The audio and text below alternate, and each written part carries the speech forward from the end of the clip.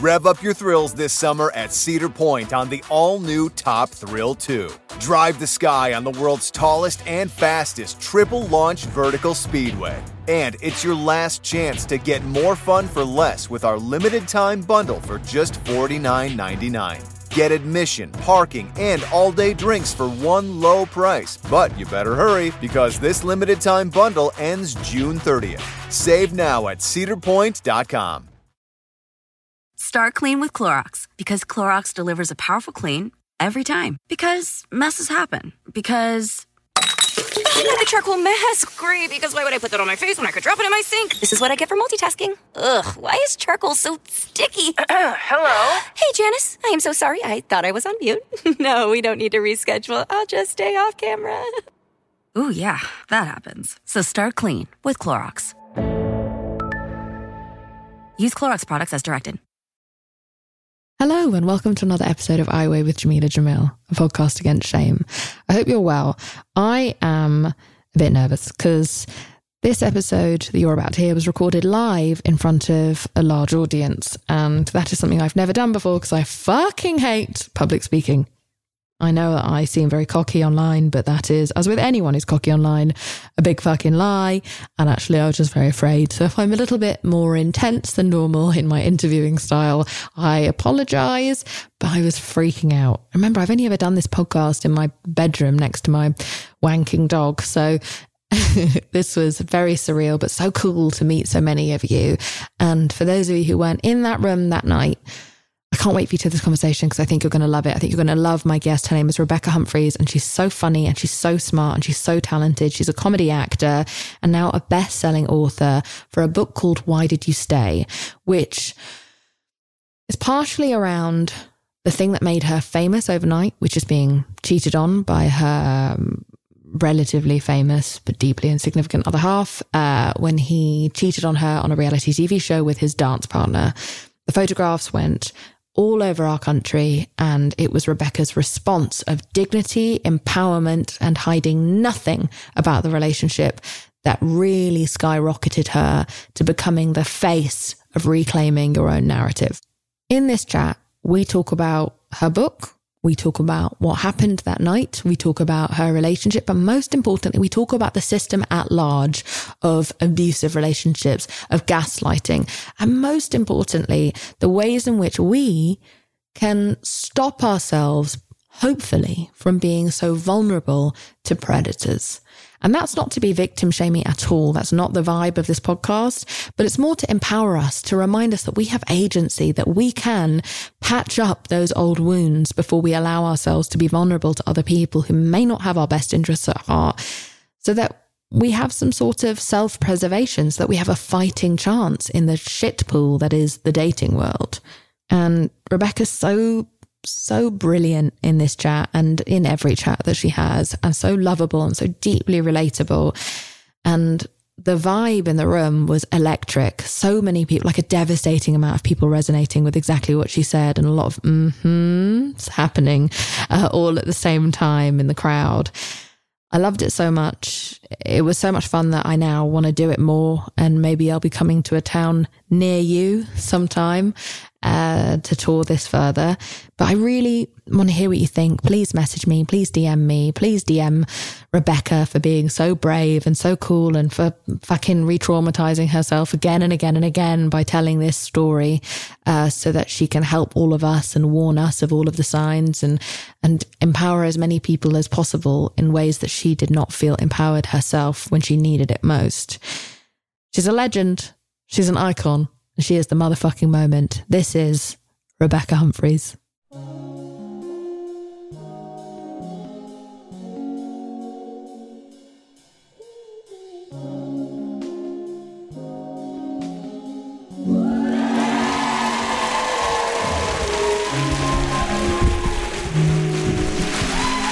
Hello.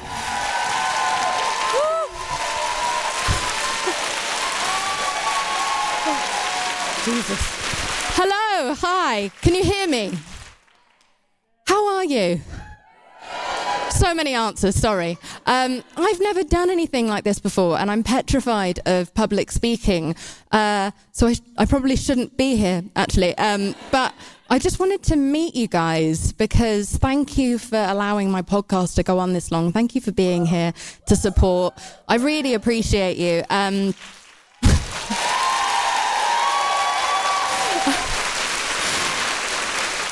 I'm not as bold and brave as I seem on Twitter, where I know I am a bit of a twat sometimes. I'm much calmer in this format, but I am going to now bring on the real star of the show. She's such a great writer, such a great actress, such a great human. Please give the warmest welcome ever for Rebecca Humphries.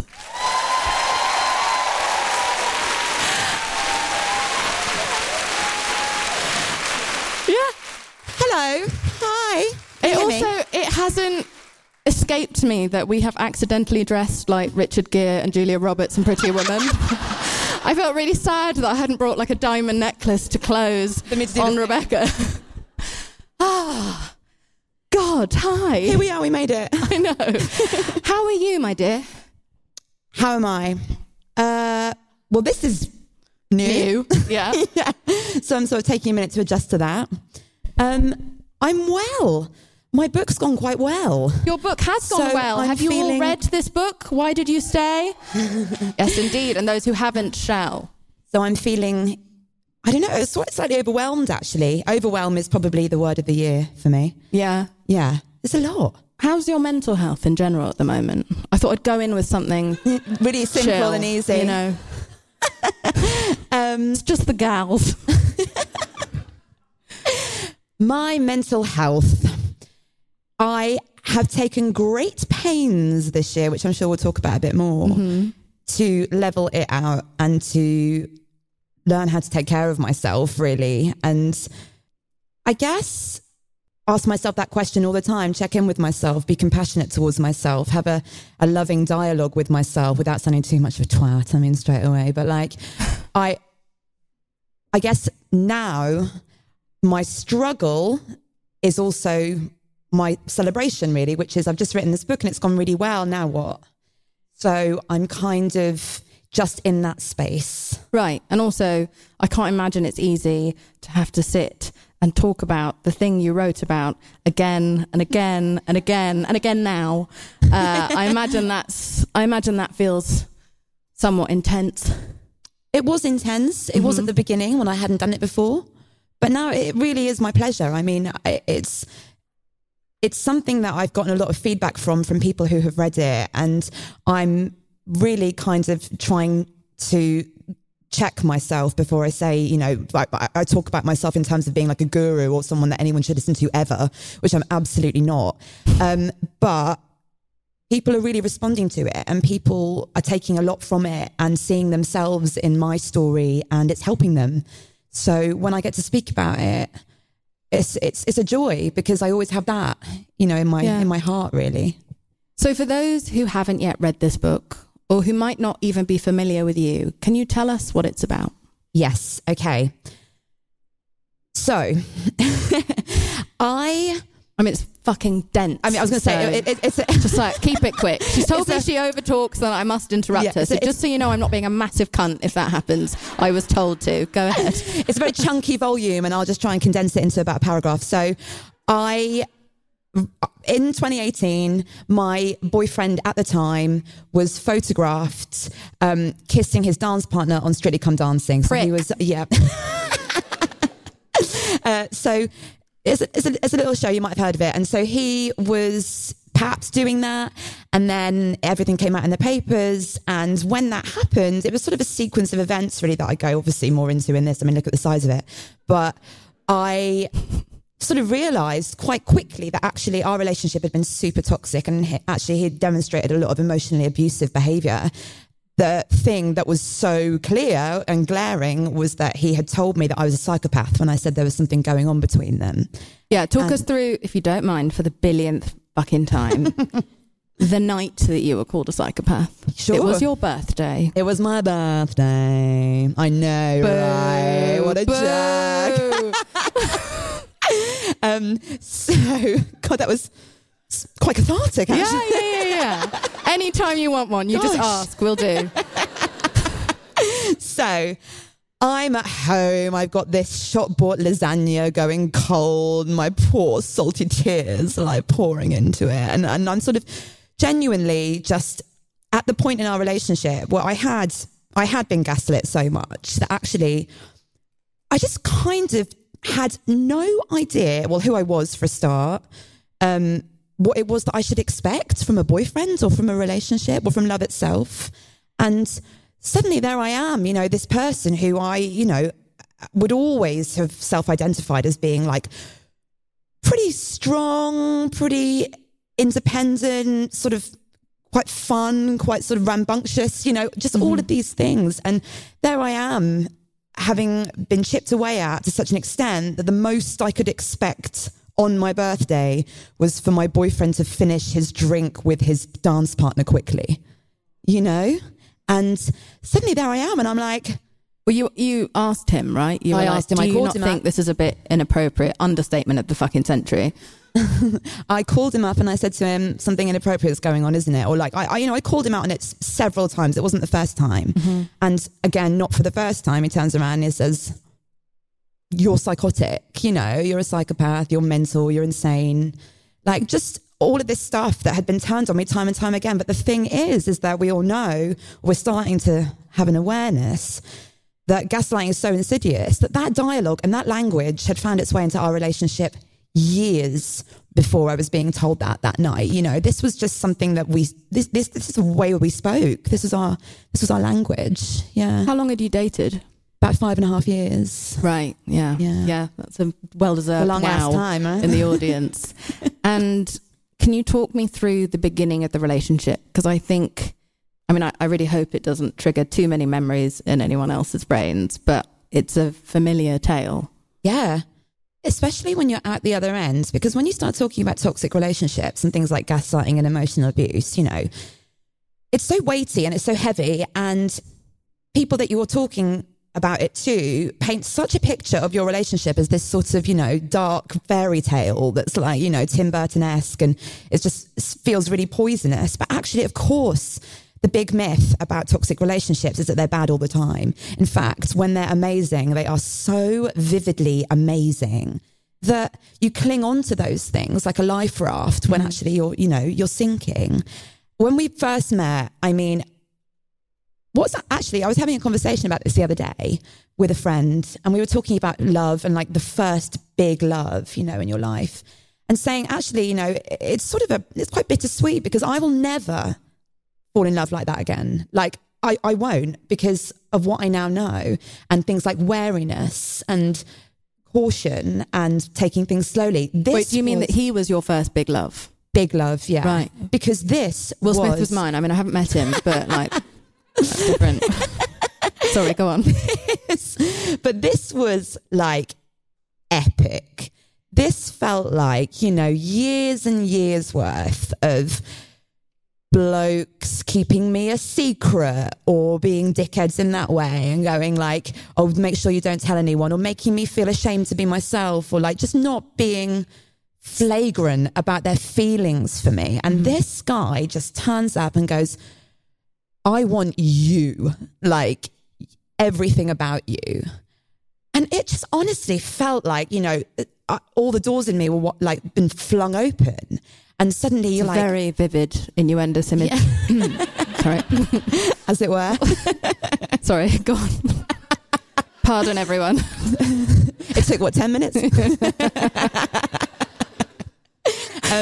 But yeah, no, and we're there, and we're going to Brighton for the weekend, and then we're going to Berlin, and then we're going to Ireland, and like we're just flying around the damn world being in love, and it's just heaven. You know, I'm hearing music in my ears all the time. And what is that called? Love bombing. Yeah, there it is. Can you tell people what love bombing is? Love bombing is an excess of love, attention, gifts that is just heaped on the subject by the person who's pursuing them, essentially in order to corner them into love and into a relationship really early on, at which point, generally, this is a narcissistic trait, love bombing, at which point we know that narcissists are, you know, all about the self. And it's about the attainment of that person. So it's not actually healthy love. It's not about giving and receiving. It's about, I want that thing that looks quite hard to get. I get it. And then suddenly, they just lose interest. Yeah. And they start eroding their subject. Yeah. Yeah, it's an interesting one. I mean, just by way of hands even, have any of you been in that kind of love where at the very beginning you feel like you can't breathe almost, you can't eat, you have no appetite, you feel euphoric, you can't sleep, but you don't need sleep because life is so exciting and you're living the kind of love that nobody else has ever lived in their lives. No one else understands you. The songs kind of understand you, but not really because you're special. This is different this time. Hands up. Yeah. Exactly. And the thing as well is that for the formative years of my female life, that's what I was told that It's all we were told. I was like, this is what, oh wow, I'm getting everything that I was ever promised, everything that I have always associated with love and romance. I'm finally getting it, so this is real. Yes. Yeah. Every song, every movie, it's everywhere in all of the literature, because it wouldn't sell, would it? A story about a nice, calm love, healthy, where you could be yourself, where you could finally reach your natural weight, you know, where you can accept that not everyone is talented at reverse cowgirl, you know? It's just nice to relax, but that's not a great tale. It's not a great song. It doesn't have a great hook. It's fucking drama. It's drama, baby. But yeah, I don't think I saw a single narrative until I was about 12 years old where it didn't end with a woman getting married. Yeah, and we never talk about ever after. No, because we talk about how to find romantic love, but absolutely nothing about how to sustain it. There is a comedian who's now in a big show called Ted Lasso, and his name is Brett Goldstein. And I once saw a live show of his in which he was talking about this. And he said, you know, he was asking his sister why she's in a really stable relationship, but he hasn't been in many stable relationships, and they've had the same upbringing. And she said to him, well, it's because you always go for a 10 of excitement. And what you don't realize is that feeling, that panic, that rush is actually adrenaline. And it is your fight or flight response telling you to fucking run away. It's telling you there is a saber-toothed tiger right in front of you and you need to leave. And actually what you need to be doing is going for the 6 of, not of attraction, you can be very attracted to someone, but the 6 of excitement where you're like, I really like hanging out with you. I can't stop talking to you. I really feel like myself. And what you do is you take that 6 and you slowly build up to a 10 of excitement after you actually know someone. And that was such an important thing for me to hear, because my boyfriend and I have been together for almost 8 years. And thanks. I think that was my manager, who's very relieved that I found someone. So she doesn't have to deal with me anymore. But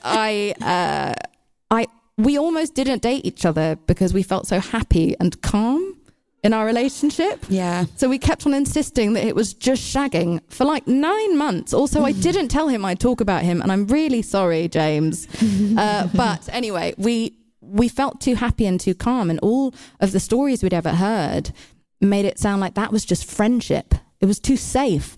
And so we almost thought maybe it's boring. And then slowly over time we realized, no, this is actually what healthy, good love is. And I still feel so calm and like I can be my exact can't do reverse cowgirl self around him. Some people are clinically weak. Don't judge me. All right. You're not better than me. Probably are. You know, that's in itself is really interesting, because I think been thinking a lot recently about like our relationship to passion. And what we have always seen passion as, and obviously like all we think about is this fire, you know, the fire emoji, and like all these kind of quite dangerous feelings actually. And I was just thinking about passion in terms of actually its intensity, but it's not like throwing all of your life into the fire in order to sustain this person. Exactly, chucking all the best bits of yourself out the window in the name of this love that you're feeling for this person who is toxic. 100%. And making you toxic as well, by the way. Like, you know, it's a two-way street.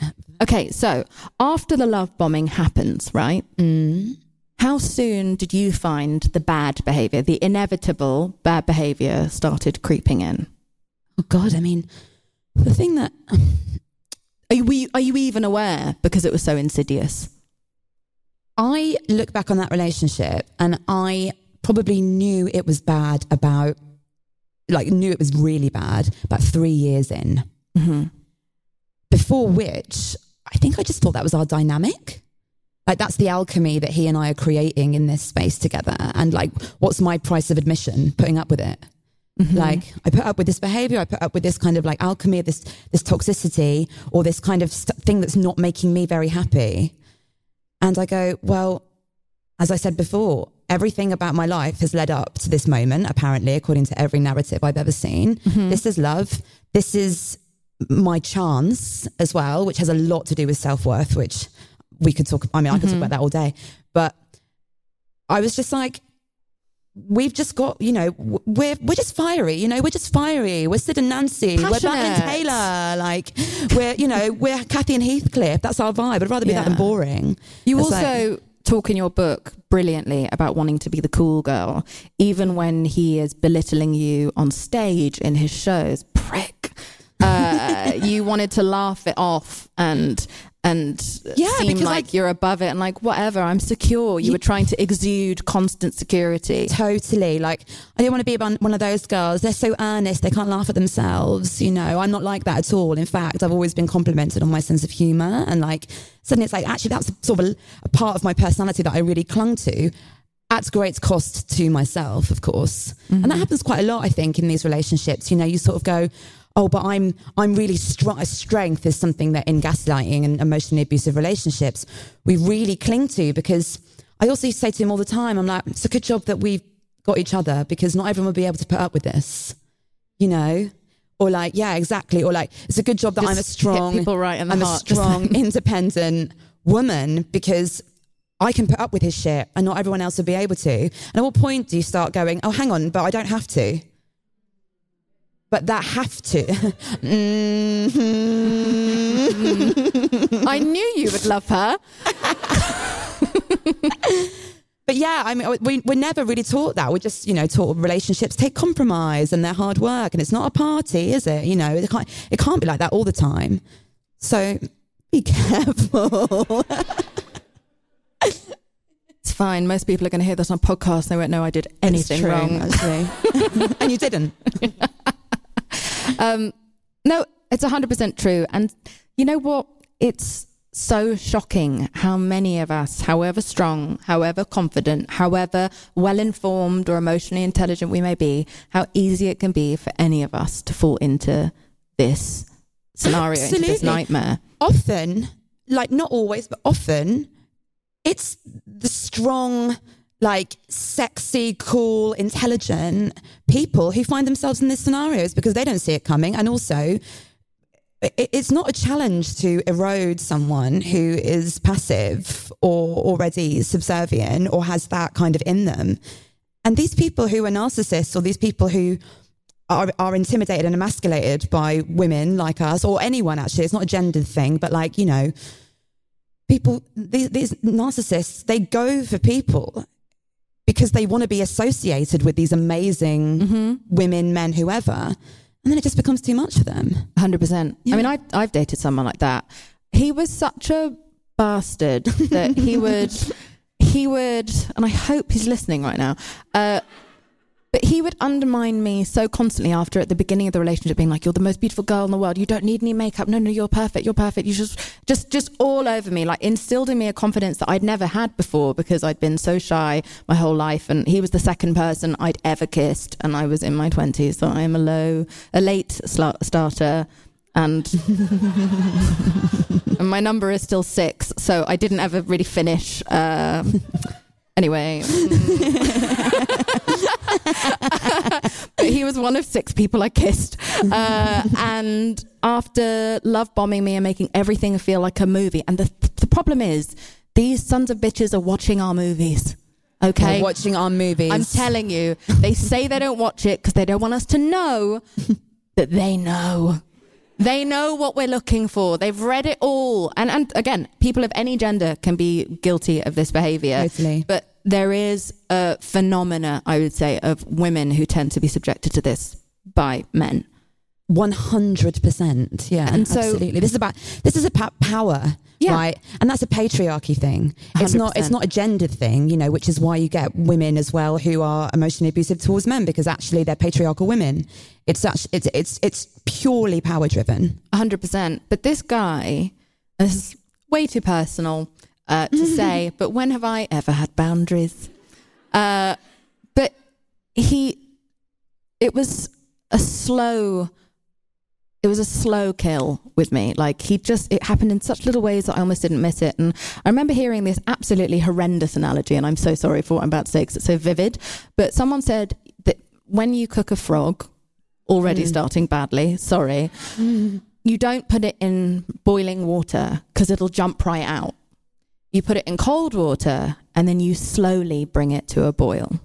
And that way, by the time it realizes it's boiling, it's too late and it's dead. And that delightful analogy reminds me a bit of that relationship, because he slowly boiled me to death to the point where I was still staying after having sex with him when he had deliberately put pictures of Victoria's Secret models up all over his wall and would make sure that I could see that he was looking at them while sleeping with me, and I didn't leave. Feminist of the year, everyone. But it can happen to anyone. Someone can just hyper-normalize you to being constantly undercut. And it doesn't just have to be a partner. This can happen with a parent towards you. This can happen with a teacher. This can happen with colleagues, a boss. This can happen anywhere. And that's why this conversation is so much bigger than just your relationship. What you have exposed in this book is the system of this behavior and how to spot it and how to prevent it in ourselves. And yes, so I overshared and I'm sorry, but that is a graphic takeaway as to one of the worst moments in my relationship. Honestly, history. it is like that. It's like, you know, I used to say that every like comment or every sort of slightly disparaging thing, or like just doing a 180 on things like you're so beautiful, you don't need makeup, just like, and then suddenly that not being the case anymore. It feels like a tiny dart that hits your body, or like, you know, an acupuncture needle. And then like one is fine, it sort of hurts, but you're like, yeah, you know, I can deal with that. What you don't notice is that they're just creating holes over your body over time. It's slowly bleeding out. This show is sponsored by BetterHelp. Now listen, we all carry around different stressors, big, small, medium size, and a lot of us keep them bottled up because sometimes we just have to. But doing that all of the time can really, really start to negatively impact your life. And I say that from experience. I'm British. We are told to never say how we're feeling about anything ever. And that's why so many of us are so sad. Now, a way that I was able to remedy that was by having therapy, which was super helpful for me, not only because it's amazing to get things off your chest, but also all week, you know, as you're bottling things up, because it's not always the time or place to say exactly how you feel, you know you're going to get that hour where you're able to get everything off your chest and say it exactly as you want to. And this therapist isn't going to take it personally, and they're not going to hold it against you or throw it back in your face during an argument over dinner next week. You just have this complete freedom. Honestly, I think everyone should have therapy, regardless of whether they think they need it, because it's so amazing to have a confidant. It's a journal that talks back to you and helps you with all of your problems. I think therapy is just a safe space to get everything off your chest, to figure out how to work through whatever's weighing you down. And if you're thinking of starting therapy, then maybe you should give BetterHelp a try. It's entirely online. It's designed to be super convenient, flexible, and suited to your schedule. All you have to do is fill out a brief questionnaire to get matched with a licensed therapist, and then you can switch therapists if you don't like them anytime for no additional charge. Get it off your chest with BetterHelp. Visit betterhelp.com/iweigh today to get 10% off your first month. That's BetterHelp, HELP.com/iweigh. Start clean with Clorox, because Clorox delivers a powerful clean every time. Because messes happen. Because...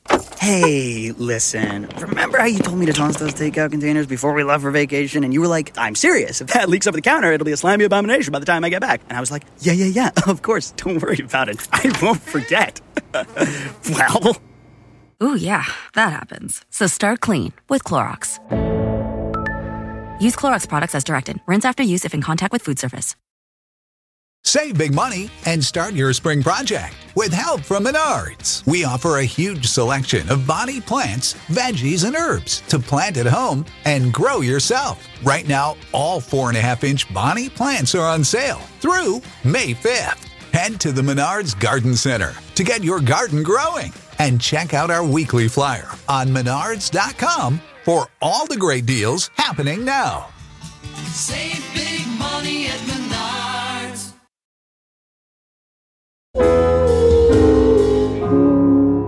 One of the things in your book that I found so startlingly, it was so unpretentious and so unguarded of you to write about, is how much accountability you insist upon taking for this relationship. Now, a lot of the time we are completely understandably encouraged to feel victimized, and we are being victimized by someone who is terrible and dysfunctional, who's subjecting us to their own trauma that's bleeding out over them onto us.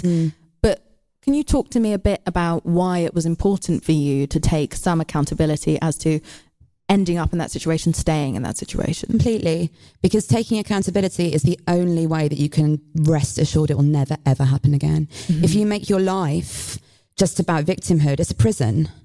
You know, you're just going to stay in the same place, pointing the finger over there, blaming, judging, attacking. That person doesn't give a fuck. That person is walking around, living the rest of their life, not caring what they did to you. And so there you just are, wasting your energy still, just like you did the whole time in the relationship. Yeah, and it is...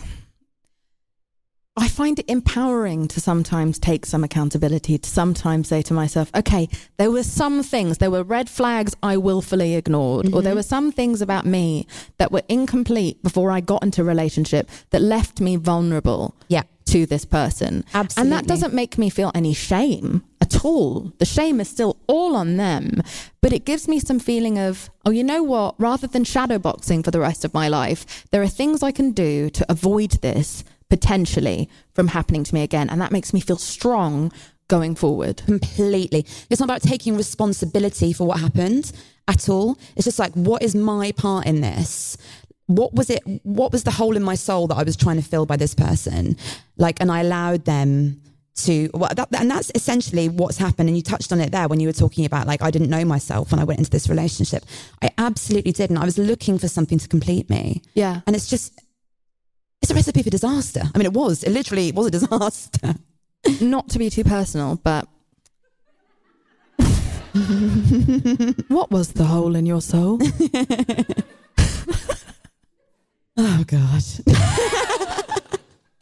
No, I suppose that what I was missing, if that's what you're asking, was...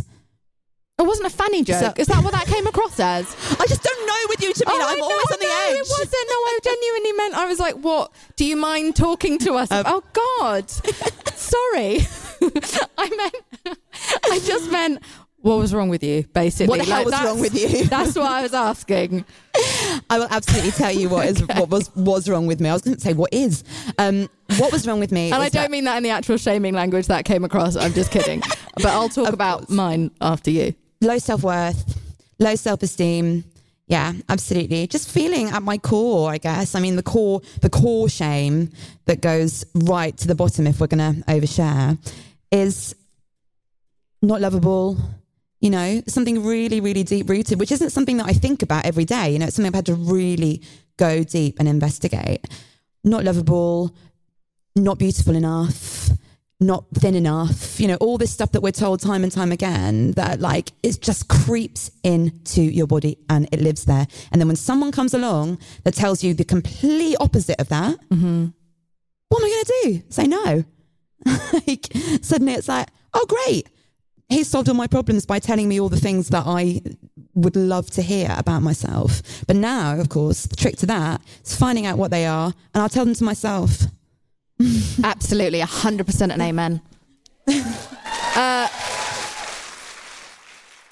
The reason I asked that is that in your book, you so beautifully keep going back and forth from, like, what's happening now to where all of these chips... where all of these holes began, right? And so all the little ways from as young as you can remember in which people started to kind of undermine you or make you feel like you're not enough. Yeah. Can you speak a bit to that? Yeah, sure. So there's a chapter in the book where I'm 4. Is that the one that you're talking about? Yeah. I had this moment when I was really young that came to me when I was writing the book, and I was like, you know what? This actually has to be more about investigating the female experience and those little cheeky, disparaging comments that have found their way under my skin. Like, I was a really loud kid, like just not violent, like not aggressive. I mean, that's a low bar, but yeah. not violent, not aggressive. Never hurt anyone, but I was loud, and therefore I was shamed because I was a girl. Because boys are allowed to like run around the playgrounds, you know, shooting each other and trying to like literally murder each other in some cases when they're children. But because they're just passionate. They're passionate. They're just a bit rough and tumble. But because boys will be boys. Boys will be boys, Yeah, exactly. so, yeah. And then Stop nagging them, God. it's only nagging if I have to say it more than once. But I'm there, and I just knew what I wanted from a really early age and wasn't afraid to ask for it, but I'm the one that was shamed. And then there was this one instance where I was a really good kid as well. Like I was quite fearful of authority, and I was super sensible. But there was just one moment in my youth where I was like, I'm going to go and ask these twin boys in my class to go and get naked with me in the woods that we're not allowed to go in at school. I said, absolutely. Classic. I was like, come with me. To the pair of them, walked up to them, and This is lunchtime. the twins, right? The twins, yeah, the twins. I walked up to them. I was like, follow me. Just sort of led them in there, and I was like, get them off. Should say I was obviously reiterate that I was 4 as well. Good, But then there was this, we had this moment, and I remember it really vividly, where suddenly we were there, you know, and just being innocent and being sweet. And I remember just my chest just tightened, and I was like, just became very conscious of the fact that it was me that had instigated this, and that I'd bossed them around, and that I was this sort of loud girl who had made these really nice sort of beta males like come and do what I said. Do what I said. And I really panicked about it. I had this real thing. And then I went back into the classroom, and I had just the fear of God in me that everyone was going to find out. They were going to tell my parents, like I was going to be shamed, or it was just this, it was a real pressing thing that no one had ever told me specifically, explicitly, this was not something I should be doing. But it was as though like, I don't know, it was just as though, I'm going to use the patriarchy, even though I was 4, I had no idea what that meant, but like, it just found its way into my body somehow. I just knew that it was the wrong thing to have done, and that it was shameful, Right. Although still, and not shaming you at all, as your 4-year-old self, definitely don't order anyone to take their clothes off as adults. As long as we're all clear about that, that's fine. There was an enthusiastic consent. Great. Fine. No, that's fine. Just wanted to make that clear. But a lot of your childhood, you were told, or it was implied, that you were too much, and then by boys at school and girls at school, and you yourself comparing yourself to like the magazines or the pop stars and all these things that chip away at us. Totally. And then what happens? You find yourself in this relationship, and you're just so used to living and existing in that space. The invisible space. The invisible space that exists between too much and not enough. And suddenly there you are, and you're just accustomed to it. And so it's like, well, this is just life, right? This is how I operate. And I always say about this particular story and this relationship that I didn't think I was in a toxic relationship. I just thought I was in a relationship. You know? And is that because there isn't that much information out there? Not really. Like, we know the jargon now. We know the term gaslighting. It gets used incorrectly most of the time. Like it. We are probably also by me, but we don't really have a lot of really specific stories about it's not mundane, but compared to the kind of stories of abuse that we hear in the media, there is something mundane about this, right? It's not dramatic. It's not eye-catching. It's not, there are no physical bruises. We don't really have a lot of stories about the emotional bruises or the emotional scars that often last even longer. And I get it, because there's such space for those stories that are explosive and that do need to be told. Yeah. However, these stories, they, of emotional abuse, they take place over years and years. There is actually huge challenges to putting something that is as nuanced as this and insidious as this on a screen anywhere. And it means that my cultural benchmark for what an abuse victim looks like is little Mo from EastEnders, who I'm absolutely nothing like. And I think women like that are women that are in abusive relationships, not women like me. I mean, there were times in your relationship where you'd actually see something absolutely heinous happen in the world or on the news or out on the street and then think to yourself how lucky you were to be with someone. I'm a lucky girl, yeah. I have I live in a nice flat in London with my generous boyfriend. He is very generous, not emotionally. No.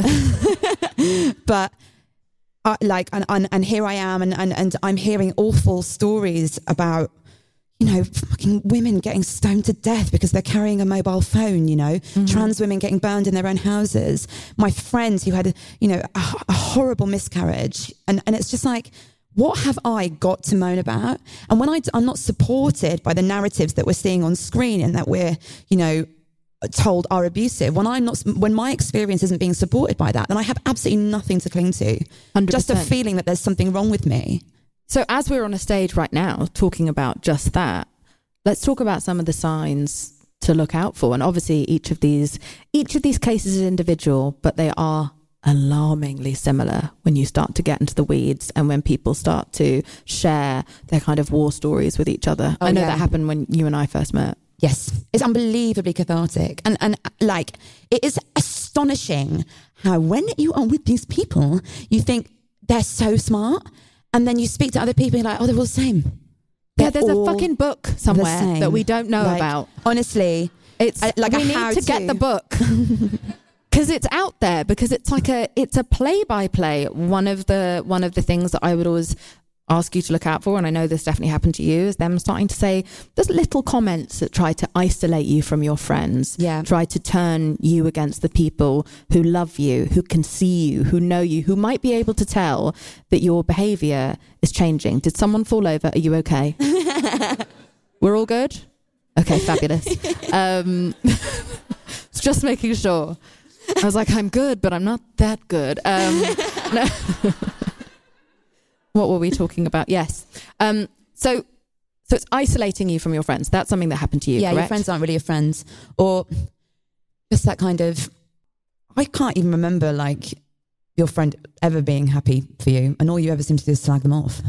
Yeah. Just and something as this occurred after a friend had raised concerns to you about your relationship. My friend came up to me and said, my ex was telling an anecdote that didn't paint me in a very favourable light, shall we say. And my friend came up to me and he was like, you don't deserve that. You deserve to be happy. And I don't think you are. And suddenly that coupled with I don't think they've ever been happy for you. It's just a good enough reason to go, cool, well, the onus in my life and in so many lives of women around the world is on romantic relationships. So guess what's got to give, my mate? Yeah, because you think you're only going to spend the rest of your life with one person, and you're not. The people you're going to need the most in your life are going to be your friends. Mates, Do not ever, ever sacrifice those relationships. I absolutely did when I was in that abusive relationship, because he told me my friends were making fun of me behind my back. He would say all kinds of things to undermine my trust in people that I'm still friends with now, 19 years later. And he would do everything he could, because he knew that these people would be able to see that my behavior was changing. I was starting to retreat into myself. He told me that I was annoying. Not untrue, I know. But he would told me I was too loud. He would tell me so many things were wrong with me and constantly nitpick to me, to the point where I would often say, why are you with me then? Yeah. Why are you staying if I'm all of these terrible things? I used to say, what am I for? Yeah. And what would he say? I don't know, some shit.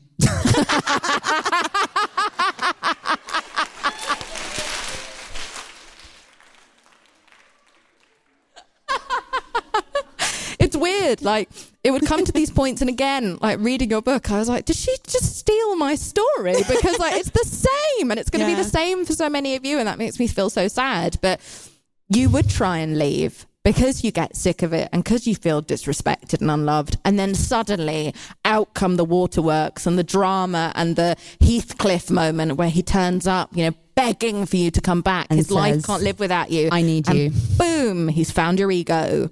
I need you. Yeah. That's the one. And Don't we're let taught- anyone ever tell you that they need you, because what they're saying is, I'm going to allow you to take responsibility for me. And taking responsibility for yourself is such a hallmark of a healthy relationship. 100%. And Yeah. I've never heard it put quite like that. And I love that. I agree that we should only be with people that we want, and that people should only be with us because they want us.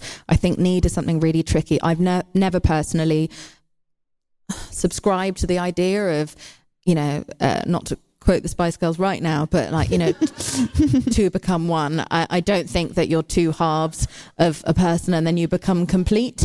Although I love them and I love that song. And that video. Yeah, a great video. It's a great Fabulous. video. Do you remember the deer at the Great end? shoes. Yes, yeah, I do the deer, the remember baby them. deer at the end.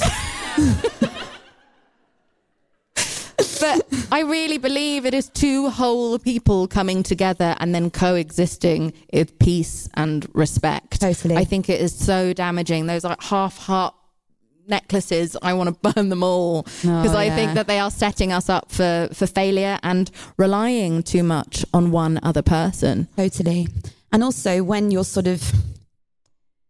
when the ego gets involved in that way, I mean, there's a passage in the book where I talk about, you know, at first I was desired, which is probably the best bit. Like, that was really good, that bit. You mean banging? Yeah, we're back. Yeah. All over the world. Sorry. Yeah.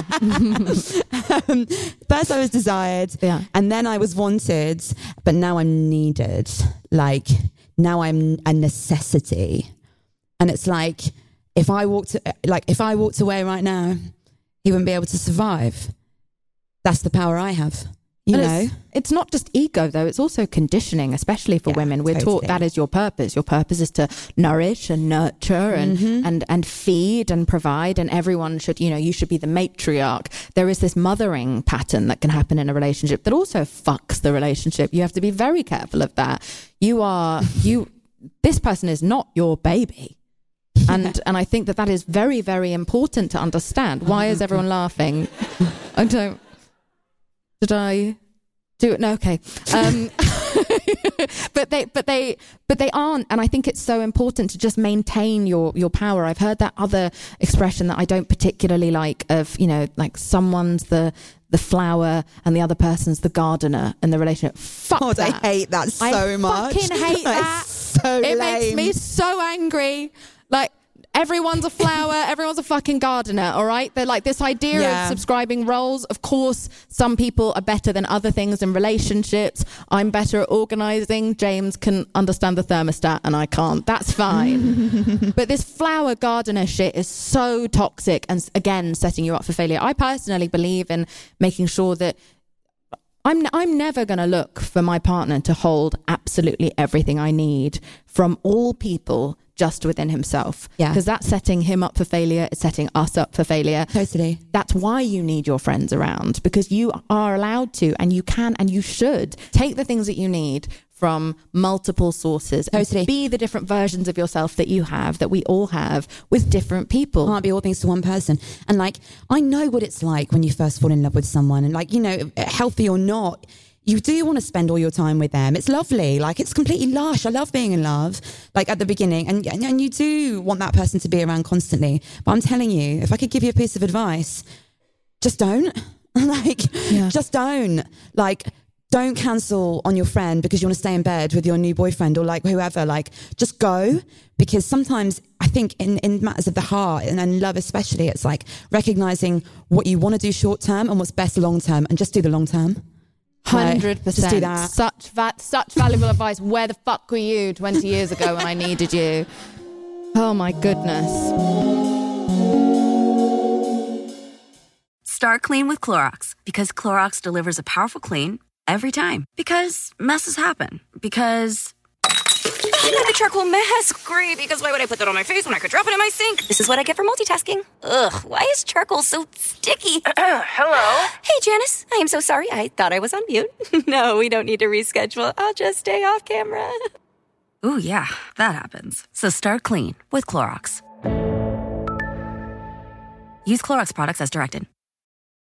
Save big money on your next project with help from Menards. Move water where you need it quickly with a Barracuda sump pump. Sump pumps keep your basement dry when big storms hit unexpectedly. Get a 0.5 horsepower cast iron Barracuda sump pump on sale now through May 5th. Hurry into Menards and don't forget to check out our weekly flyer on menards.com for all the great deals happening now. Save big money at Menards.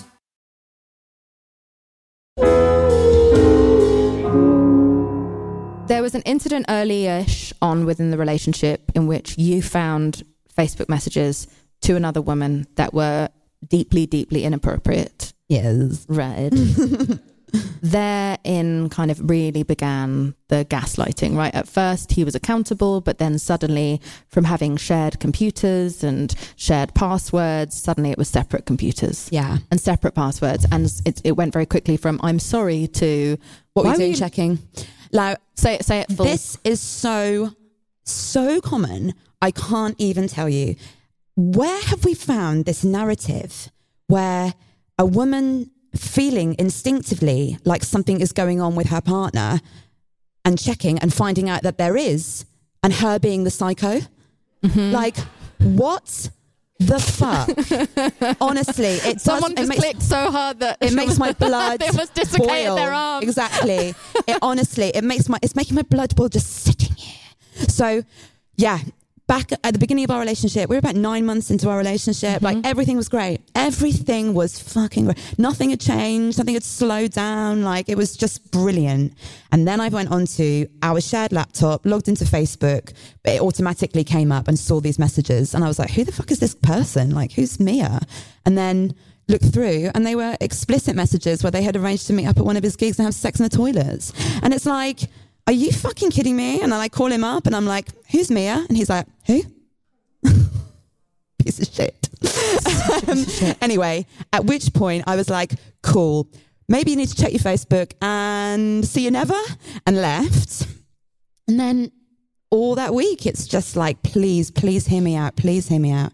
Like, I love you and I don't want this to end. This is just crazy. Didn't mean anything, just messages. Exactly, just messages. Never happened, you know, and I was always drunk. It was a one-off drunken mistake that I'm truly sorry for, which incidentally was his official statement after the Strictly episode.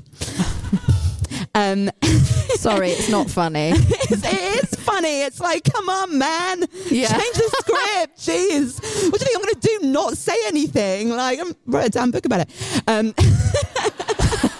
Sorry, a best-selling book.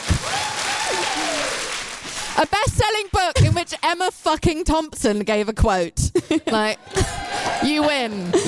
But anyway, so I was like, you know what? Everyone does make mistakes. And what am I going to do? Am I just going to be stubborn for stubborn's sake here? Like, I do love this person and I do want to be in love and I do see a future with him. So I forgave him. We just carried on. And then gradually, I can't put my finger on exactly what had happened, but over time, you sent explicit messages to another woman on Facebook became, what were you doing on Facebook anyway? Looking at my messages, which then became separate laptops and passwords that I wasn't told and lectures on the importance of privacy and just stuff that happens all the damn time. And guess what? Like, as we were talking about earlier, you know, because of our conditioning and because women are conditioned for codependency, like they estimate that something like 90% of it's a US study. People in the US exhibit signs of being in codependent relationships. What does that mean, codependent relationships? It means that you actually are so entwined that you kind of can't function. It's also about accommodating. A lot of instances, especially with women, is about accommodating your partner. So minimizing yourself in order that they take up the space. Like, minimizing the way that worked with me is minimizing my achievements because I didn't want to emasculate my partner. You know, agreeing to sex even without checking in with myself whether that's something that I want to do. Yeah, because he's up for it, so might as well. It's a complicated grey area because you sort of feel a bit like you're molesting yourself. You know what I mean? When you agree to something that you don't really want to do, even if you're not being pressured, you're doing it just because you're I don't want him to go off with someone else, so I should just do it anyway. I agree. Like, I talk about it in terms of like self-violation. Yeah. Like, I talk about it. And in fact, there's an instance in the book about codependent traits outside of relationships, outside of romantic relationships, where you can still exhibit them just with other people. There's an instance where this guy comes that I met on an app. I think I met him on Tinder, and he comes over and I don't want him there and I don't want him in my house. And the no is just stuck in my throat, you know? And so that is a codependent trait because I'm not voicing myself because there's a presence here that I'm accommodating. And I write in the book, you know, in that I went to bed with this guy, performed like willingness, and that is my fault. Like I did that to me. And that was definitely my dark night of the soul moment where I was like, wow, that was when I had this eureka moment about that accountability we were talking about earlier on, where I was like, oh, it doesn't matter that Strictly X was a massive coward and a prick. It doesn't matter that like this other guy that I was seeing had no emotional language. It doesn't matter that my first boyfriend was sort of a loser. What actually, the fact of the matter is, the problem is that I do not believe I deserve better than that. And that is when you start taking responsibility for your life and taking accountability and going, now it will never happen again. Yeah, and stop waiting for other people to fill that void. You have to fill it yourself. You have to. Otherwise, what's the alternative? I'm just going to find myself in this over and over again. We've both been called crazy in our abusive relationships so many times. Why is it that crazy is the thing that is mostly resorted to being given as a label to women? Oh my God. Other than history, other than the whole of history and the whole of medical psychiatric history. Other than that, in which if you were even just gay, you could be locked up in an asylum for the rest of your life. Yeah. Is that basically, are we still dealing with the ghosts of that past in which women have just been told any mood swing, any desire to stop having sex, any desire for pleasure? Yeah, anything that we want that isn't what we've been told we're allowed is a sign that we are insane. Are these just the remnants? Is this the debris from that? I mean, short answer is probably. Next, no, yeah,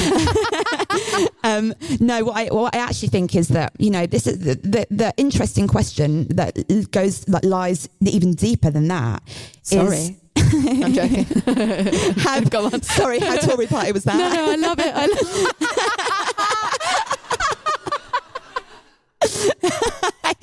No, why is it that women were called crazy in the first place? I can't imagine that, like, you know, women in ancient Greece were any sort of, you know, wilder or doing any more sort of nutbaggy things than any of us are doing at the moment. Mm-hmm. But they were just given this label. And actually, the only explanation that I can possibly give is that men are terrified of women and how powerful women are. Like, I really think that is the case. And when you're looking at things like, you know, the divine feminine, and you go back and you think about like Tantra and how women were just like absolutely idolized. I mean, revered. We're talking, you know, thousands and thousands of years ago, obviously, but like women, you know, fucking hell, like we come 10 times harder than men. I mean, like we give life, like we carry life in us, you know, and men were always seen as just the kind of thing that helped us along. Like, and by the way, I think that that's a bit sad, right? Like, I think that part of why there is this divide between men and women is partially because our relationships have been so devalued. I think it's so upsetting that men for the longest time have felt like their only need is, I didn't mean for this to rhyme, but the seed. You know, that's all that they're good for is to, you know, protect and forage and then seed. And it's like, well, now we have Uber Eats and we have doors with locks and windows, and they're like, aren't that many tigers around?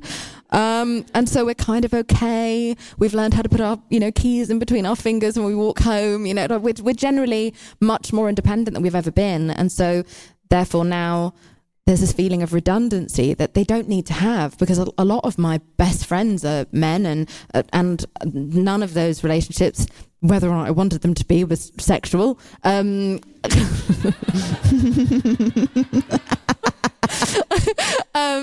Just not very smooth. Very bad at that. But anyway, enough about me. Men are great collaborators, and they can be a great source of joy and friendship and creation. They're so far beyond just these things where they need to serve us, absolutely, or provide for us. It's like we could just have great friendships, and there just aren't that many stories about great friendships. Every fucking film about a great friendship, they always get together at the fucking end. It always ends up being about sex. It always ends up being about fucking relationships. There's nowhere near enough stories, unless the man is gay, between a man and a woman. Yeah, and that is fucking all of us up, because then they feel completely undervalued, and that, I think, leads to an insecurity and a fear that they're being wiped out. Women are now having, there's a menu of sperm donors they can pick. They don't even need you for that anymore. So that's all I think, is just potentially that's part of it. I'm not saying, oh, poor everyone or poor men. I'm just saying that we have to fix the narrative around how we coexist with one another and extend that beyond this very arbitrary, old-fashioned bullshit of everything is just about love. I completely agree. Yeah, absolutely. I mean, masculinity is a really interesting topic, I think, at the moment, because we're just we're just figuring out how masculinity exists in everyone, regardless of gender. Mm-hmm. And actually, that sort of, when that's out of balance, then that's a problem. And of course, what you get when lots of people wrongly assume that feminism is about women taking over men, as opposed to just kind of leveling up, is you get this whole faction of society, especially men, look at incel, for God's sake, who just go over to this little pocket over there and start hating women and becoming, sort of deciding to become more men. I'm going to be more of a man, and they completely eradicate the feminine from them in that instance. And we all know now, we're finding out that actually we've got feminine and masculine in both of them in us. And it's just about finding that balance. And if everyone's doing that, then what's the trouble? It's when you start denying those bits of yourself that everything goes to shit. And we don't need to prescribe the roles. Also, just slightly aside, I recently found out on this same very podcast what the term is for an Indian incel. Did you know? Did anyone know that there's a different term? It's pretty fucking offensive. Are you ready? Oh, God. It's a curry cell. No, please. Didn't make that up. That's real. No. That's real. People looking at each other in disbelief, and they call themselves that. Pretty extraordinary. Okay. Right. Anyway, I just had to impart, because if I have to live with that knowledge, so do you. So do we. Okay? I Thank can't you. walk around with this shit in my head all day alone.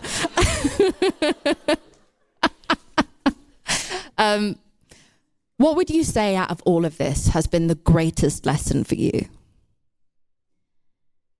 Oh, I've got lots of sentences fighting for attention in my brain. The greatest lesson for me is we don't have a definition of love in our society. There is no way to define it, because it represents so many different things. That, of course, that means that love and abuse can coexist, because you get, but I know he, she, they love me while that's happening at the same time. But love has to comprise of respect, responsibility for yourself, open and honest communication, affection, care, trust, none of which exist in an abusive dynamic. 100%. Yeah. And would you mind telling us about the standing in front of the mirror in the nude? Because I think even though I still haven't yet had the courage to do it, we could all learn something from it, and maybe we'll all go home tonight and just get fresh. Get a little bit fresh.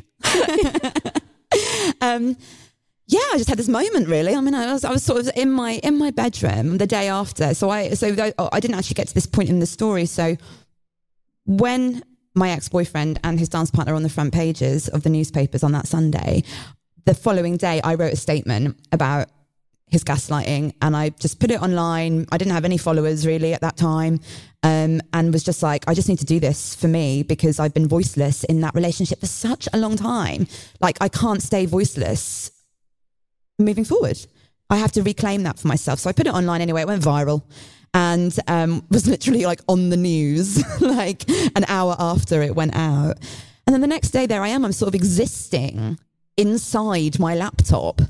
Like the next day, sitting on my bed in the attic room that I was staying at my friend's house.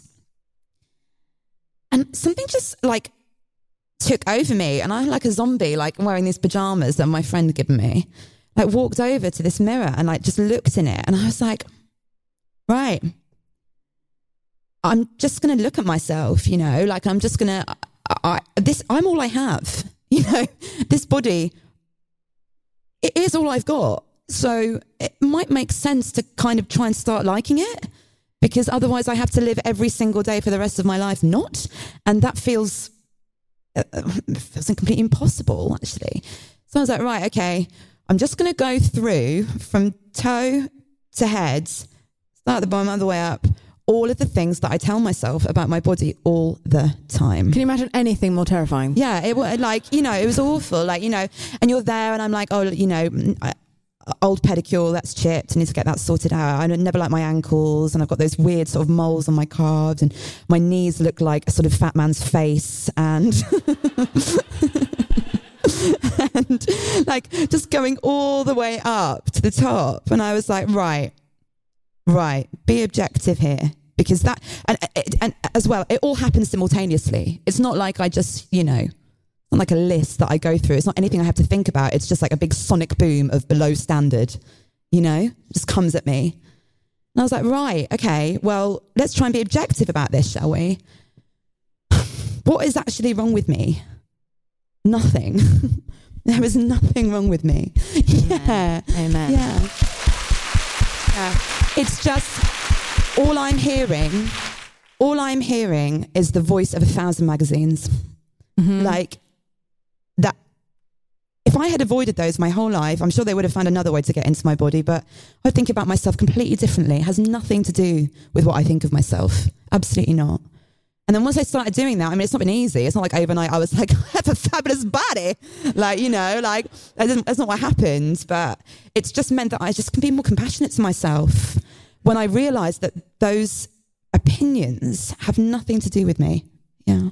And this is part of the safeguarding, right? This is part of the way that you protect yourself by starting to love and respect every part of yourself. It's actually quite a vital exercise. Yeah. Oh my God. And it's hard work. It is hard work, but it's doable and it's possible. And I know people who've read your book who've done it and found ways to find compassion and love for all the bits that they were taught to hate, because I think slowly but surely we're really starting to piece together that it was truly just a group of like sort of 17 men who are profiting from our self-hatred, and they are deliberately making us feel like shit because only unhappy people go out and buy stuff, and so they keep telling us things are broken so that they can sell us things to fix the thing that was never broken. Fuck these men. And I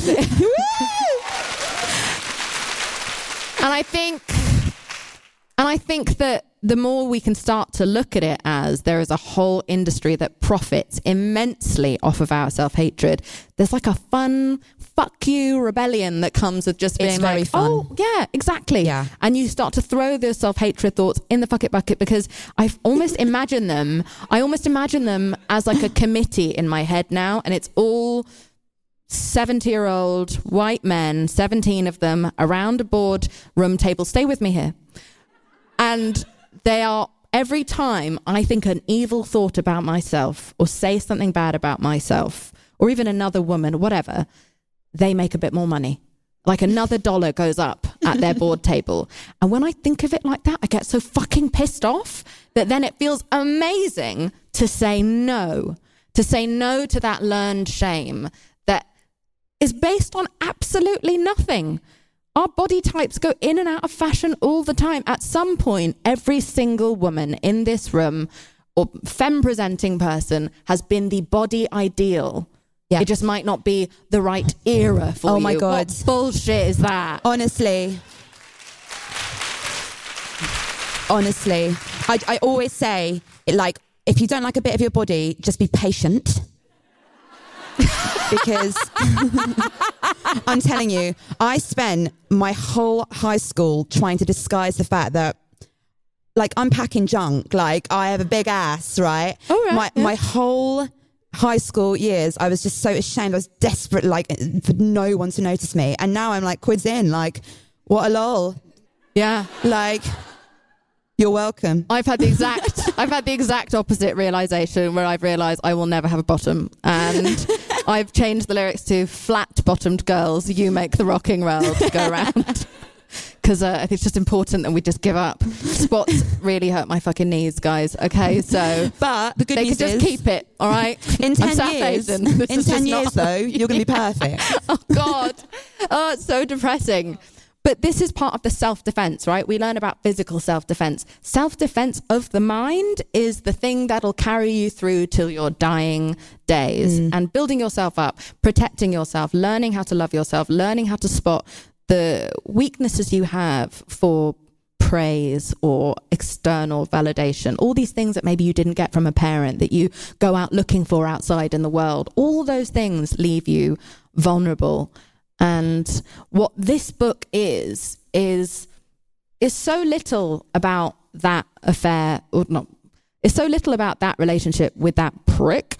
It's mostly about going back and identifying those. Now it sounds like I'm going to say something really profound because I've forgotten the word, but I'm not about to say something really profound. But those weaknesses, basically, and finding them, figuring out exactly where they came from, and going back to fix them before you allow yourself to be vulnerable again. There's a line in the book that stopped me in my tracks.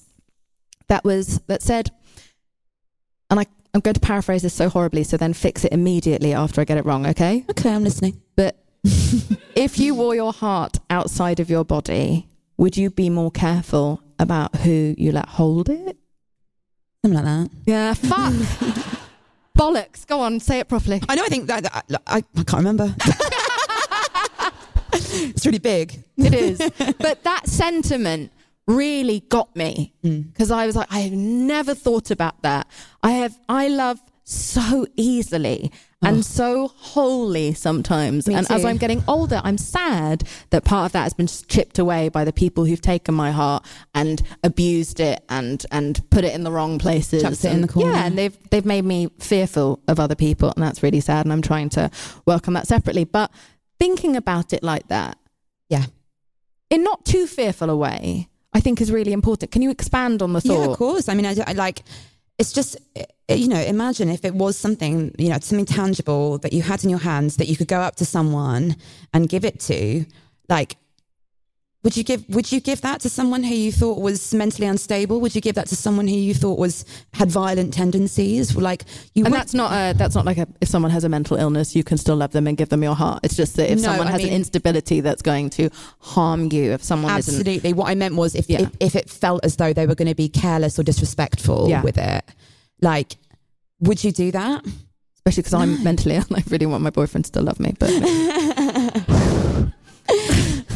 I guess that, like, as a concept, I think it's probably quite important that we start thinking about those things, because in sort of offering our love and ourselves and our truth and who we are to these people who we're unsure of, it's the same thing. It's the same thing as giving it to someone who, you know, chucks it over their shoulder or just forgets about it, or tells it it's a psycho, or tells it as a psycho, exactly, or fucking chucks it against the fucking wall just to see what you'll do, you know. 100%. Yeah. Well, I would like to now take these questions to the audience because I know some of you would like to ask Rebecca or even me some questions. So we have a mic that's coming around now and I would love to hear from you. Oh, there's a question there. Hello. Hi. My question is, first of all, loved every moment of this. Oh, thank you. That's so nice.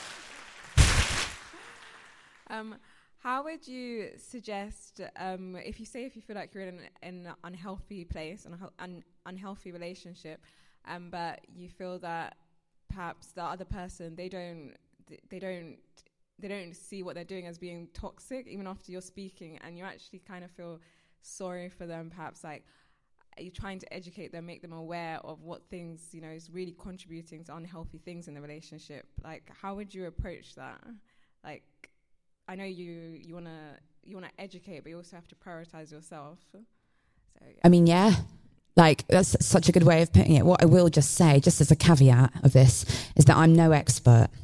I'm very much a, romantic philanthropist, but I definitely I'm not anyone that can talk about this from a place of education. But what I will say is that it's that priority and of yourself. And for me, it was always feeling a disconnect with my intuition and from actively ignoring my intuition also, because your body knows when you're in a dynamic that isn't serving you. Your body just it will try and speak to you, whether that's, actual sort of dialogue or by being in pain or I get kidney stones. Yeah, I get I had when I was in this relationship, I had back problems. I never ever had back problems, and I haven't since. This just stuff that I was choosing to actively ignore. But you're right. It is important that we all have a dialogue about this. It is important that we educate one another about what this is, because we don't, I would hazard a guess. I mean, I'm no expert, as I say, but I would hazard a guess that 100% of people don't want to be identified as abusive. People just don't want that. But I guess it's just when you're having a conversation about stuff, do they want to hear it? Are they open to it? Is it going to carry on despite the conversation having happened? And just being really honest about that. I think the most important question is, are you happy? Are you happy in the relationship? Because life is so fucking short and we really do deserve to be so, so happy. If you are going to deal with monogamy, how dare you? Monogamy. If you are going to say, out of all these billions of people in the world that I could sleep with, I mean, maybe someone who's got more game than me could sleep with, then if I'm going to make plans around you, if I'm going to not go on holiday with my friends for a month because of you, if I'm going to be so considerate all of the time, you better be fucking worth it. But it's so important to look at it from that perspective. It's a huge sacrifice. And so if someone isn't doing, in my opinion, and also I don't know who this person is, I don't want them to come after me if you break up with them because I said this, but if someone isn't willing to do everything they can, if someone knows they're making you uncomfortable and you say, I feel uncomfortable, and they do not take that as a red alert to go and do everything they can to make you feel better and to make themselves be the best version of them for you, who has to coexist with them in a relationship, then I'm not sure that person's ready to be in a relationship, to be perfectly honest. You deserve happiness and peace, especially when the world is fucking hard enough outside of your home. Inside the bedroom, inside the home, you deserve to feel well and safe and heard and believed and cherished. And so that's all I can say to that. Also not an expert in literally anything. Heaven, absolute heaven. Yeah, what she said. Would anyone else like to ask two non-experts a question? Oh, the hands are flying up. Hello. Hi, Jamila. Hi. It's a wonderful privilege to be able to look at your face and say, I fucking love you so much. Oh, thanks. Thank you so much. Thank you. Thank you. I have a question that's maybe... it's about relationships, but it's a little bit on the flip side. So I feel like I'm in a really wonderful relationship, And I feel really, really lucky. First ever, started dating 26. I beat you on that. So my numbers are they are what they are. And I just feel like... Mate, I'm trying to include screen kisses now in my number to beef up my number. Okay? Go on. I want to know if either of you think there is life beyond formative years filled with trauma.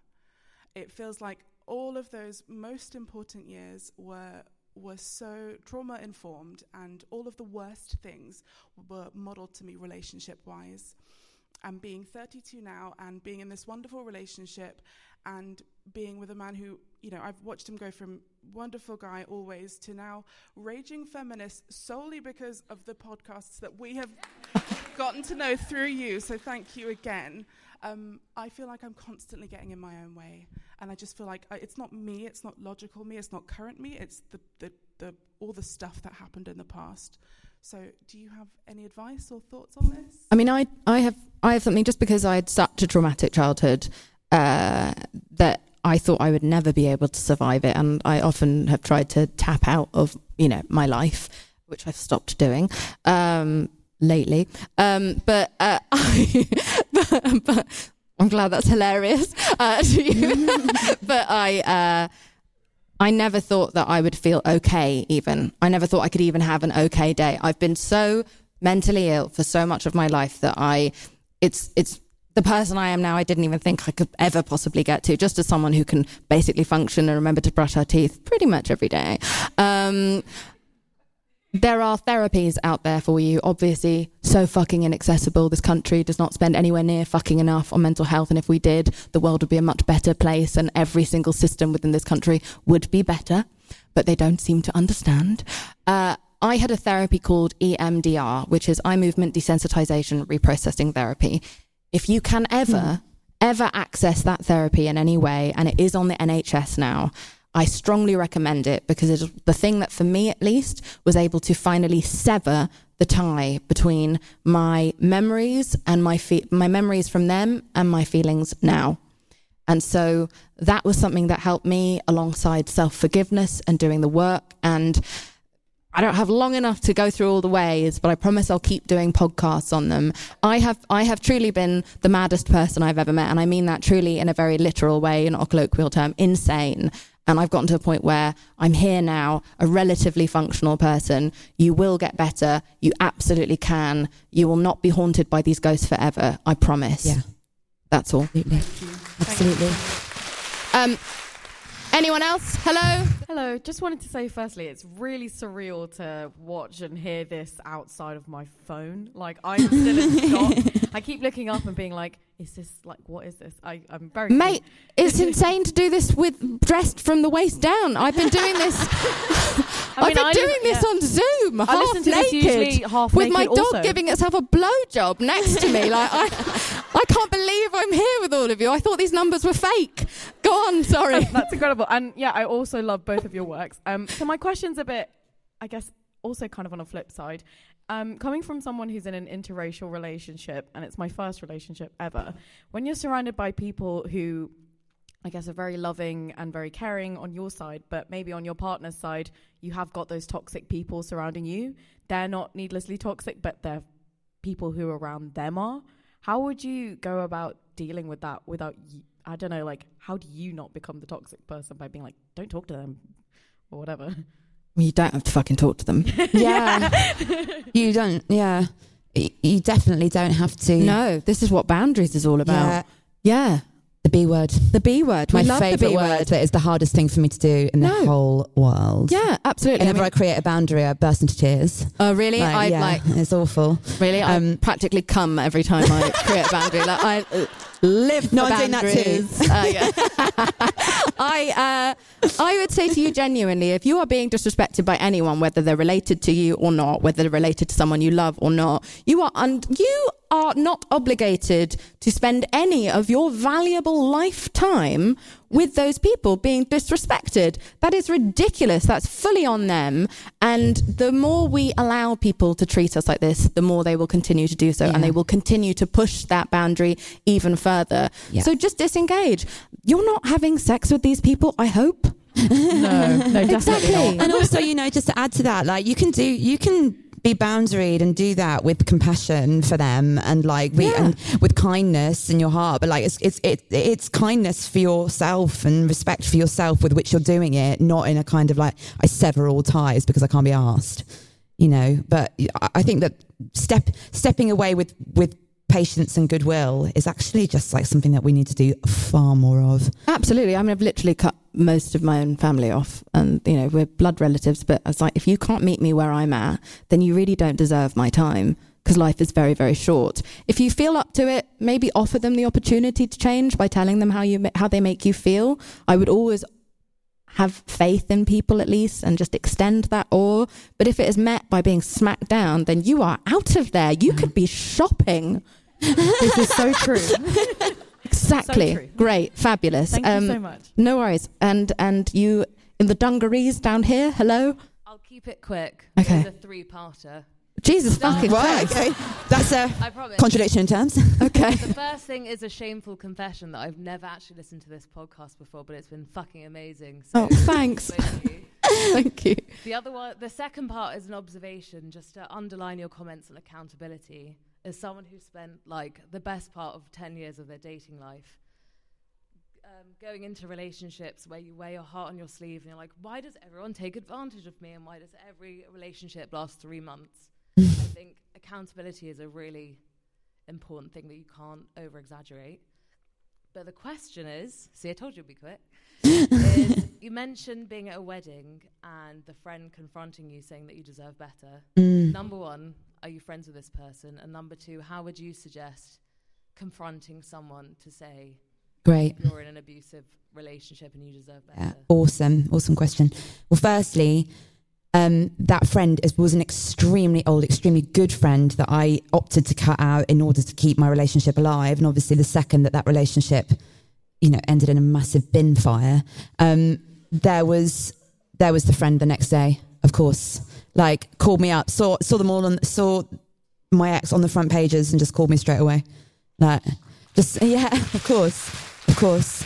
And please also, just in case your hugely unfortunate bin fire doesn't happen to be on the news, so you might feel embarrassed of reaching out to those friends and saying, you're right, please don't let your pride get in the way. Please reach out to those people because they loved you enough to tell you.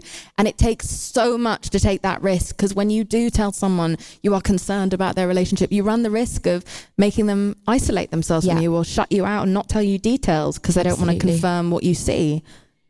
That said, calling it out was a recipe for disaster for me. It was always going to end with bye. Because I was working so hard. And it wasn't just about being in love with that person. I sort of don't think I was really in love with him for a good year, if not more. It was my investment, my investment and my pride in making this thing work. So actually, any friend that would have challenged it was just, getting in the way of that. But actually, it's just about being a good, kind, compassionate friend when you will, if you've got a friend who is in a relationship like this. I mean, they say, I work with Women's Aid sometimes, and they say that, they say there are no visible signs for emotional abuse, but there are, because you can see it in someone's eyes, the light is just gone, and the people who see that most clearly are the ones that love you the most, because they see the difference. And so it's just about, don't be afraid to ask questions about your friends' relationships. Don't pry, obviously. You don't have to be aggressive or confronting, but don't be afraid to have a dialogue about our relationships, how things are going, how they're feeling. Just make sure that those conversations are being had, because you just know when someone's bullshitting you. And at which point then there's the decision to go, are you do you feel happy? Because you deserve that. about empowering, you know, making them feel as though if the worst came to the worst, then their life wouldn't be over because the relationship is. And also you can talk to Women's Aid. Women's Aid isn't just for people who are experiencing. They also take loads and loads of calls and emails, and they're all really cool there, you know, and like about what to do, and they can speak to, and you can give them information about what you know about your friend's relationship, and they can sort of, you know, bespoke it. Yeah. When I was younger, I used to be the person who would just blurt out everything that I see. I think you can still see traits of that in me. I think if you follow me online, you see that jumps out occasionally. But I used to get into a lot of trouble because often they would then even break up with that person, and then I would say it all, and then they'd fucking get back together, and then I would get cut out. So now the best thing you can do, unless you think your friend is in imminent danger, and even then be careful in how you approach it so that you don't get cut out, just try to be so there for them. Be there at the ready with the net for when this shit inevitably falls apart, because it always does. It always does. Because then you will have all the information to be able to swoop them up and protect them and stop them from going back. And it's really frustrating. It's a very hard position to be in, but from doing it the wrong way every time before I turned 30, try that. And good luck to whoever that is if they exist. We don't have time for any more questions, and I'm so sorry. But Rebecca, is there any last thought you would like to leave everyone with? Do you know what?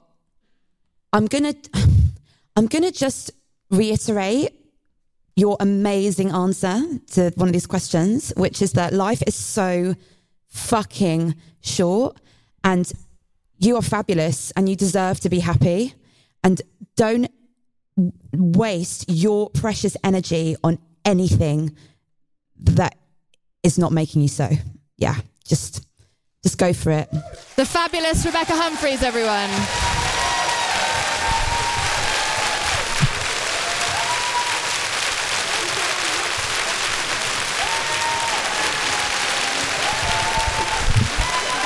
Do you bow after a live podcast? Do we bow?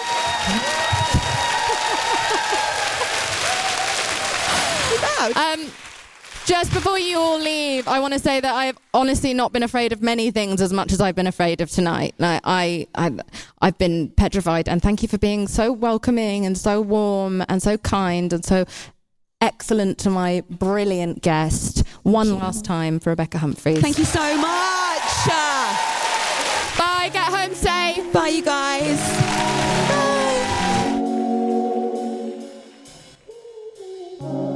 Thank you so much for listening to this week's episode. I Weigh with Jameela Jamil is produced and researched by myself, Jameela Jamil, Erin Finnegan, and Kimmy Gregory. It is edited by Andrew Carson, and the beautiful music you are hearing now is made by my boyfriend, James Blake. If you haven't already, please rate, review, and subscribe to the show. It's a great way to show your support. We also have a bonus series exclusively on Stitcher Premium called Ask Jameela Anything. Check it out.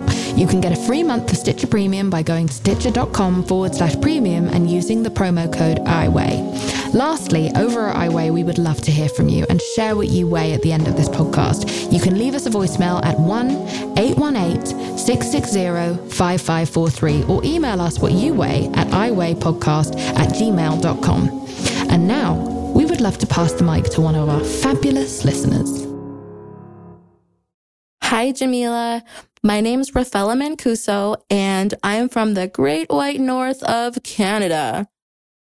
And what do I weigh? I weigh the amount of care and love I have for other people.